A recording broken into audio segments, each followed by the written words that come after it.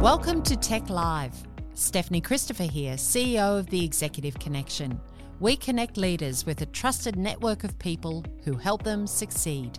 I'm really excited, Steph, today about your guest because I've heard little bits and pieces and I think this is going to be a fabulous chat. It's good. I'm excited too. My very special guest is Nigel Stoke, who's the fullback for Stoke City. Oh, no, that's another Nigel Stoke. We were saying before, if you Google Nigel Stoke, this wild larrikin in the UK comes up. In fact, I have a wild larrikin born in the UK but living in Australia for a long time as our very special guest today on Tech Live. Nigel is so many things. Fundamentally, he is someone who is passionate about business. He's passionate about success of business leaders. He's had a history of investing and taking over a number of small and mid-sized businesses.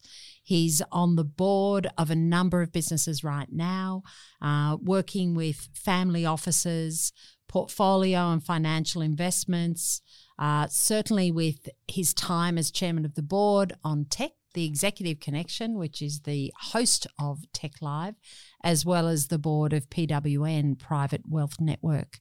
So Nigel has much to tell us about today on our topic of leadership. And Nigel Stoke, welcome to Tech Live. Thanks, Stephanie. A very unusual experience for me to be sitting on this side of the desk. It is. It's a very unusual. And I don't know how often we just sit and look at each other, but we're doing well. We're going to start with a really interesting story. Tell us about your boat, Fidelis. Now this probably hasn't got much to do with management or careers, but actually it's been passion. It's been a passion for most of my life. So I grew up as a POM in the UK, about as far from the sea as you could. But my dad was an enthusiast and a sailor.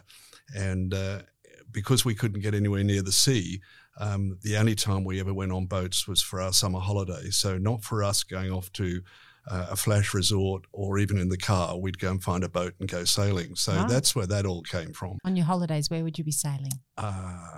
It originated sort of on the rivers. So the River Thames, then the Norfolk Broads, then the South Coast, and then different parts of the South Coast, the Isle of Wight, and then France, Holland, Denmark, Mediterranean. By that time I was probably 16 or 17 and took off. Right, okay. Interesting. And your own boat, Fidelis? Well, there's a story. So I'd owned a couple of boats before getting hold of Fidelis. So fast forward to 1994, and that was designated as the 50th year of the Sydney Hobart. So the first Sydney Hobart was in the year as the war was finishing in 1945. There's enough history around that people will know.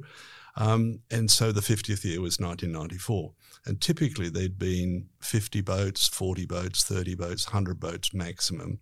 And this 1994 year, they announced it's going to be a big bonanza and they wanted as many boats to come as they could. And in fact, there were 380 or something starters. It'll never happen again, but that's what happened. The crew of that was sailing with me at the time in my other boat said, well, Nigel, why don't we go on the 50th Sydney Hobart? I said, oh, that's a great idea. We're not going to go in the boat that I then had. And they said, oh, that's easy. Why don't you go and get another one?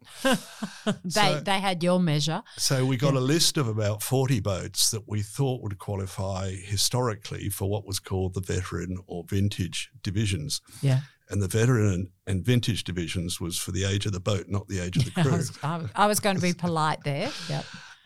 So I found this boat, Fidelis, in Auckland and flew over there to have a look at it and bought it on the spot and then sailed it back to Sydney, and we were back in time for that 50th Sydney to Hobart. And by that time, Fidelis was 30 years old. It had been launched in 1964. The designs came from the 1930s, so the Kiwis had actually stolen the designs because they couldn't afford to buy them. Right. Built the boat in 64, and the boat had then raced in the Sydney Hobart in 1966. And it sailed across to Sydney, became the laughing stock of the waterfront in Sydney because they said that boat will never get to Hobart. Yeah. And the outcome was that they won, and won by a rather commanding margin of over 17 hours, which in its day and still is one of the largest margins ever for a winning yacht. I've seen the boat and heard it described as the wettest ride to Hobart. Yeah, well, people say that, you need a snorkel to kind of It's very close to the water, isn't it? It's improved since then. So that was 1966, the win. I bought the boat for the 50th Sydney Hobart race, 1994, and have owned it ever since.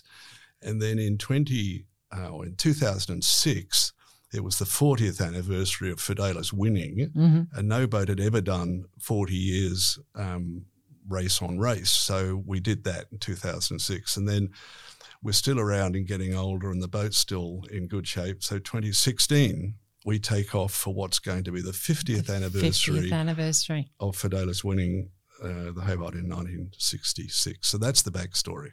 Fantastic. So 50 years on from Fidelis's glorious of glory days. Take us back to the Sydney to Hobart 2016. So I was glancing at that logbook that you can see here and trying to remind myself what it was like. It starts on Boxing Day, 1 o'clock, off goes the gun. We got a lot of press ahead of the race, and we were on several TV slots, and actually the Channel 7 coverage of the actual race start had a lot of us in it. So the pressure was on a little bit, and the start of the race is always quite hectic, and it's particularly hectic in an old boat that doesn't go around corners very well compared to some of the hot flyers. But we got out through the heads and took off, and the weather was particularly favourable for us. So we were stonking off down the coast. And let me just stop you at this point. Tell me about your crew. So there's some important things here which I reflected on before we had the conversation today. There were 8, including me. All of those had raced together for some years. More than half of those had raced with me for over 20 years. So we had a group that knew each other very well. And we'd been planning this particular race trip for 8 or 9 months ahead of actually the race day. So I think each person on the crew knew what the team was doing. They each knew what their own particular role was. And so it actually went like clockwork. So did you have a younger member of the crew? Well, I don't talk about averages very much here, but there were the youngest was mid-30s. Yeah. There are a couple mid-40s, one mid-50s, ex-Tech member, and then a few just a little bit older than that. More tenured. More experience. So was the word you just said stonking down the coast? Well, is that what you said? Yeah, we were going really very fast for a boat like Fidelis, and that was just exhilarating. And some of that footage on the YouTube, which we'll get to, but some of that footage came actually for that 2 days going down the coast. Yeah. So it was a good couple of days. You were making good speed. There's a word that came to mind when you were talking about your crew, and that was trust. The foundation of any functional or high-performing team. The crew always say to me, so Skip, they say, what's up for the race, So we practiced, did a fair bit of preparation before we went. And I said, look, there's 3 rules here. First rule is you look after yourself. So personal safety is number 1. Second thing is boat safety. And the third thing is we'll get to Hobart as quickly as we can. Nice. So there's nothing about racing to win. It's about doing the very best we can. And we actually had a debate about whether it was more important to keep the boat safe or keep the person safe. And there's a very interesting thing about leadership there that you could reflect on whether it's actually more important to keep the boat safe, because if you're 200 miles in the middle of Bass Strait, you actually do quite want the boat to still be afloat. But I think personal safety actually overrides that. So take care of yourself. Don't do anything silly. Don't do handsprings on the foredeck where you're going to fall off, because actually then you're risking everybody else. Yes. Person first, then the boat, and then we'll get there as quickly as we can. It's fantastic. And that's kind of the mantra that they had. And that was quite useful then when we got into the second night. Yeah, so aligned around a common purpose. What happened on the second night? Well, I read the logbook, and I won't read what's in the logbook because it's not very attractive, but we were all racing through the night. We were doing 14 or 15 knots, which is extremely fast for that boat, and it's black. So it's dark. So we're operating watches or shifts so that some are sleeping and some are up, and there's a whole rotation and a program for that. And as always, things that go wrong always go wrong at about 2 o'clock in the morning on a dark night. And that's exactly what happened. So I'd gone off watch at midnight. I just turned in, and about 15 minutes later, young Tom comes to tap me on the shoulder and he says, "Skip, we've got a problem." Right. And I thought, well, that's good that it's we. So I said, "What's happened?" He said, the boom's cracked and it looks like it's going to break, and we think we should take some action. So I'm out of the bunk, as was everybody else, on deck within about 3.5 seconds. Yeah. And the first thing was then to take the pressure off the boat and take the pressure off the rig, because if the boom went, that could seriously injure anybody on the deck. And remind those of us who aren't sailors, the boom. The mast is the bit that goes vertical. Yep. And the boom's the bit that goes horizontal. That swings around. Well, it sort of moves around. You have to duck under it, don't you? And the boom would be heavy-ish, so 2 people could probably carry it, but a bit more. So if that broke and was a wild bit of metal flying around on the deck, that would be actually not a good look. So the first and important thing was incredibly urgent to prevent any further damage and make sure that it was safe for people to they'd sort out what was going on. So we just dropped all the sails. We had a spinnaker up, so that's why we were flying along. So we dropped the spinnaker, dropped the main, and put up a small so-called storm headsail. Yep. So we went from 15-odd knots surfing down the waves to about 4 or 5 knots. Because most of the crew knew then we were okay, the boat was safe, we were extremely disappointed because we thought we were doing very, very well. And then there were a few things that had to happen. So the navigator knew that he had to contact race control. So we're on the HF radio because you're obliged to report in any damage. And they said, "Are you retiring?" So they looked around at me and I said, "No." And they all said, "Yeah, that's great," because we spent 8 or 9 months doing all this. And so we're retiring. No. So then we said, well, we need to tidy up what we've got and make it safe. By that time, it's about 2 o'clock in the morning. The boat's only ambling along. And I said to the crew, we've done what was urgent. Let's now pause and think about what's important. And so I said, I'm going to turn in and go back to sleep because it's 2 o'clock in the morning. It would be extremely difficult to do anything constructive in the dark.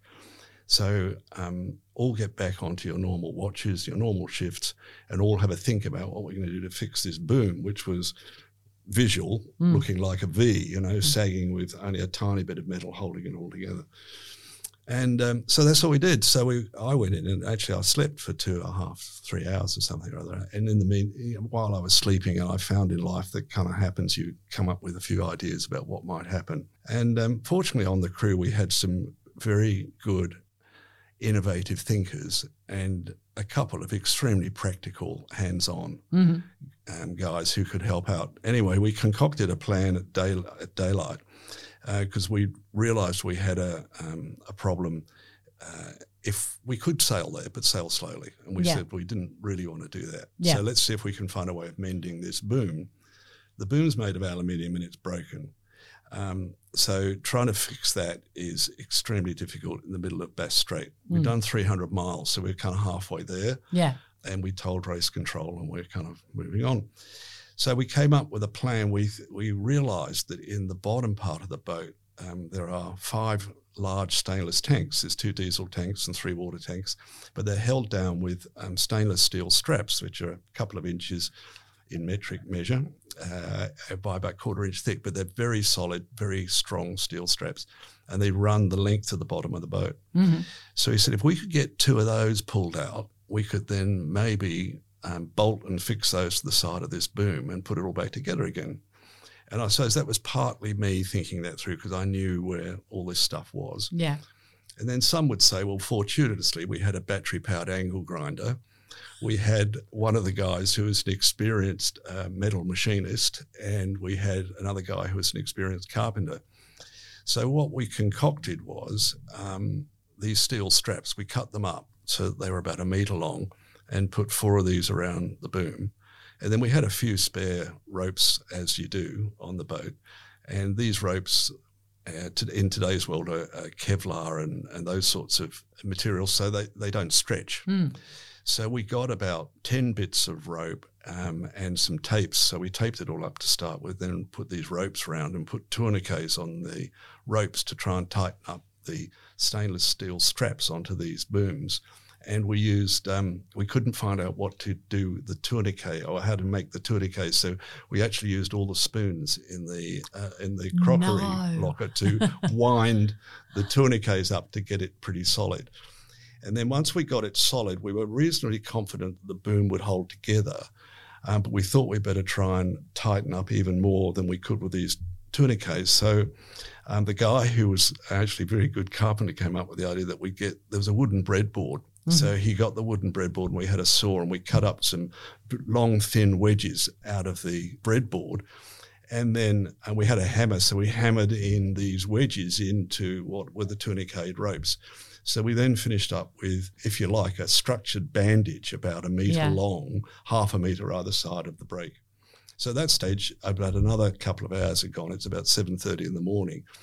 And so they all look at me and they say, well, Skip, what do you think? I said, well, let's give it a go. So we said, well, we'll hoist the main again, but we'll leave a reef in. And a reef in a main means it's slightly smaller than full size.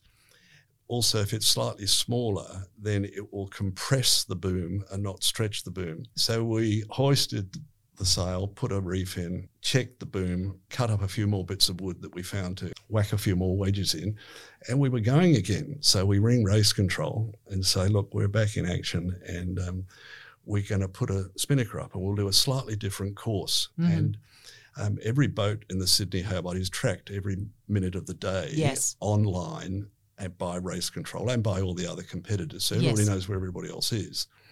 And one of the concerns was, particularly for those at home who didn't know what was going on, is we were ramping along this nice straight line at 15 knots and suddenly we stopped in the middle of the night. They think, not so good. We didn't think about them much actually until a bit later. But at least the race control and safety people knew what was going on. What a great story. So 2 things come to mind. One is when I've heard that story before, I always think of Apollo 11 when the guys are stuck up there and they get into a coffee, a board table and figure out something. I love that. Can I talk about your decision to go back to sleep? And I remember at the time you telling me that one of the crew asked you about it. Yeah. So it seemed to me, and it's quite often happens in life, that there are things that are urgent and the things that are important, and they're very rarely the same. That most often you've got to sort out if a problem arises, well, you've got to sort out pretty quickly what actually is urgent. And most often it's not. So it was urgent to actually keep people safe because this metal boom flogging around in the middle of the night was actually not a good look. And actually, if it got seriously damaged and damaged the sails, then we wouldn't be able to make any repairs at all. No, and you just stuck there. The urgent issue there was to keep people safe and get the gear done. And then the important thing, you sometimes need to think about it and reflect last year with COVID and connect that up. When we decided and you announced that your team were all going to work from home, actually, it was an urgent response. We knew that's exactly what had to happen. There actually was very little choice and it kept everybody safe. But then the important thing was quite a few days or maybe a few weeks later, how on earth are we going to function? Yeah. And I think that was the same with us. And what I've found in life is that sometimes the obvious solution doesn't come straight away. So if it's not urgent, actually it's important. Sometimes it's better to pause and delay. So the reflection. And I think that's what a couple of the younger guys said to me afterwards. They said, that was the most incredible decision not to try and fix it straight away. Because we know all the things that were suggested in that first half an hour at 2:00 in the morning were rubbish. And you can't say that to your team because they're all trying to be innovative and helpful. And actually none of the The ideas were really what was going to solve the problem. So what actually emerged was a very good exercise in collective thinking and collective discussions. It was quite a debate for about 3/4 of an hour about, how we could do all this before we actually got into action. So the temptation to jump into action, particularly in a situation that is unexpected and has ramifications. So that temptation, you manage that. Yes. And I really like what you said about at that time the crew weren't really coming up with the idea that you as the leader, you knew that idea wasn't right. And how to manage that, because that's hard in leadership. I know I can fall into the trap of going, no, that's not it. And that's not actually the best way to get the most out of your team, is it? It's not a good look for the team. No. It's really the coach role, which is to say, look, there might be a better way or a different way. So why don't we pause here and have a think about it? And actually, when people get tired, it's rare that they make good decisions. They sometimes do instinctively. But if you've got to think and you've got to consider what the options are and then have a sensible debate. So actually, the guy who does the catering on the boat, he said as we got up, Skip, do you think we better all have a meal? I said, well, yeah, absolutely. So there's some coffee being served and some breakfast, and the 3 or 4 who I knew could be the key to getting this right were in a huddle and thinking about how this works. And we're in the middle of Bass Strait. And it's still blowing a hooligan. It's still blowing 25 knots, so it's quite fresh. So it's slow down to speed up in a way. So I've got a question for you about your leadership, and I'll get to our own context soon. But having worked very closely with you now for 7 years, sometimes I get the feeling that you know what the answer should be, and that and it's not just with me, it's with people around you I see, that you actually are really clear on the answer and you're letting it play out. How real is that a reflection of you as a leader?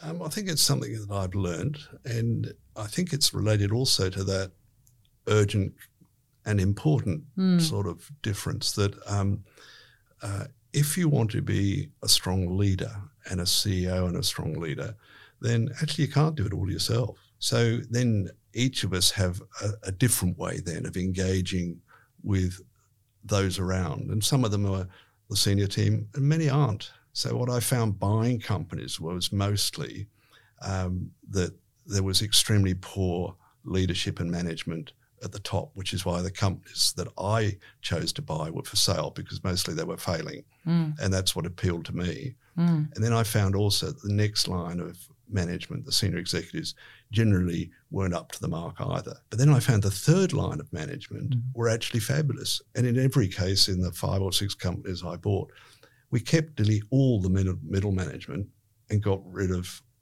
usually the driver and then many of the seniors, because the knowledge was there, but it was around leadership and understanding how they could then contribute. And I think that was one of the things that I perhaps picked up and learned. And I think I learned that also from corporate life. So kind of zigzagging back in my life, one of the things that I found out is that careers actually aren't much good planned forward, but careers are very good analytically looking back. Absolutely. My resume makes so much more sense now. so why am I in Australia? It's kind of just one of those flukes. So you've got to work on your luck too, but that was lucky. But just thinking then about the corporate world, I didn't realise how much I'd learnt in good corporate life until a couple of years after I'd left it. Yeah. And I just realised how well equipped I had become in just some basic skills. And some of that was around leadership. So in the days when I was in corporate life, there was time for mentors in the senior echelons of the company. And they never called them mentors. But again, looking back, that's what the roles were. So thinking about that and the style of leadership you have, I found that it's sometimes better to listen and encourage the debate before jumping to the conclusion. Interesting, really interesting. So we better, before we move on, finish the third plan, which was get to Hobart as quickly as we could. How did that go? Well, for a couple of hours, we watched very carefully this mainsail, and with only a smallish sail on the front called a Genoa. And then a couple of the crew said, Skip, don't you think we put the spinnaker back up? And I said, well, I can't see why we wouldn't. so by mid-morning, we're back in action and doing 12 and 13 knots with a broken boom, which seemed to be okay, a spinnaker, and we're headed for Hobart. And about a very short time after that, we had a radio sked, which is obligatory 3 times a day. And on the radio sked, we heard that wild oats had dropped out. And so the navigator came up and he said, with a big smile on his face, he said, you know what? And this is really unkind, but I said, no, tell me. He said, wild oats has dropped out because they've just broken a shackle. A shackle be?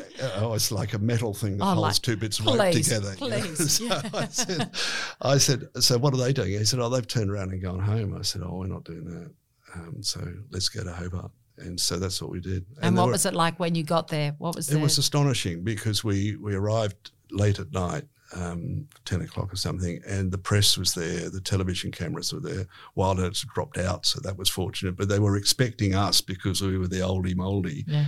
And so we had quite a few visitors and family members there. So we had a party on the boat from about 10 o'clock at night till I don't know what hour in the morning. Fantastic. It's a great story, and when I first heard it, I thought it was about the decisions you made. And then on reflection, it's about leadership and it's about a high-performing team. Yeah. There's another element to it because I was thinking this morning that we were going to have this conversation. And let's move to the next part of our relationship in that story. So I'm CEO of Tech and you're chairman of the board. So we've had this interesting and wonderful leadership relationship for the last 7 years. And I was thinking about when I first started, we both had completed the same psychometric assessment. That was the Hogan. Yeah. And we had a debrief on where our differences might be, where the challenge could be. And it was the first time I'd actually done that assessment, and something struck with me and still does about how you are so high mischievous and I'm so low. You're off the charts. You think we've reversed all that? Well, no, I'm not sure. I think mine's increased a little. Yeah, I think so. A bit more relaxed. Yeah. Yeah. And, because mischievous to me doesn't mean relaxed, but it's been what an interesting thing that two leaders can come with such different styles and over time become even better and better at getting the most out of each other. I remember that debate with the facilitator because that was a really useful conversation. It was great, wasn't it? It was within a couple of weeks, I think, of us getting together. And I remember raising the question, so what does this mean, being mischievous? And if you remember, she said it's mischievous. And I said, so what is that? And there was one category out of 8 or 9 different personality traits. And I thought that's a really unusual concept. And I think it was around, it wasn't, today it might even be called innovation or creativity or lack of tolerance for the status quo type of stuff. I mean, I think in today's world, I'm not sure you'd use those words, but that was their character. That was the category that just blew mine out of the water. Isn't it interesting? Because that's an interpretation. Because the things that you're saying sit very firmly within me as more. I see it as poking the bear. I see it more as a situation where there's, you know what, I'm just going to really poke here, and it's just been interesting, different styles of leadership, which brings me to where we are now. Right. So after 20 years on the Tech board as chairman and a longer history than that of engagement with Tech, Nigel Stoke is stepping down in June. And for any business, that's a real inflection point for a business. It's something that really needs to be marked. And what I love, you and I have spoken about this, is generational change for this business, which again is common in so many. And it seems such a good time to have you here, Nigel, on Tech Live, to tell your story of leadership, to celebrate the leadership that you have shown to the whole organisation, certainly to the board of TEC and to me as a young and green CEO of 7 years ago. What's the thing that you have learnt in that time over the last 20 years about leadership? What's your big takeaway about leadership? I think the leadership that's shown by a CEO is different to the leadership that might be shown by a frontline team that's interacting all day with customers or others. And I think the leadership that's shown at the board level is different again to the CEO. And I think boards that I've sat on and sometimes not enjoyed very much tend to get a bit confused about this, about whether they're running the company or the CEO's running the company. And I go back to Dan Wurtenberg, actually, which is always nice to bring in a TEC connection. Yeah. But Dan used to speak on the role of the CEO, and he said there's only 3 things you need to do, and of course the whole room would, gasp. And he'd say you're the chief strategist, the chief team builder, meaning leader, and you're the chief salesman, meaning business developer. So he'd embellish then each of those 3 things, but he didn't use the word leader so much as team builder. And I thought that if every CEO thought about those 3 things, and if that's all they did, got the strategy right, if they got the team right, and if they were then the business development salesperson, actually you could be a very effective leader. So I've added a couple of things to that since Dan Wurtenberg, and I've never taken him on about it actually, because I think there's a couple of other things that you could add to that. And one is the notion actually of being a good leader, and that means being sincere, having integrity, having the time to listen, being clear about your communication. So there's some aspects there that aren't necessarily in Dan's simple 3 things. And the other one that's missing also from Dan's list, in my opinion, is the grasp of the financials and the numbers, because it's not just sufficient to be a great strategist or be a great team builder or being a great salesperson. That's pretty good, but actually you do need a couple of those other things as well. And I think, and I think the leadership, know your numbers is part of that financial stuff. And I think that's what makes a great leader. And that learning then about what you do on the board and how the board interacts with the CEO, to me has been fascinating to learn. And I've been and still learning about how best to do that. But the chairman leads the board and then the CEO reports to the board. So it is an unusual and in some cases a unique relationship between the CEO and the chair, but it's the CEO and the board, and the chairman leads the board. He doesn't lead the company. Wonderful. That's really interesting. I was having a robust discussion on exactly that yesterday, so interesting to hear your view on it. So as we celebrate 20 years, as we celebrate your survival in the middle of Bass Strait, a wonderful story about leadership and getting the most out of the people around you. And for me, Nigel, thank you for being on TEC Live, and thank you for your wise counsel and that mischief that's kept it very interesting. And you're not disappearing. However, it's a different leadership engagement we will have going forward. But Nigel Stokes, thank you very much. Thanks so much, Stephanie. I shall look forward to the new engagement. Thank you. Discover more about TEC at tec.com.au.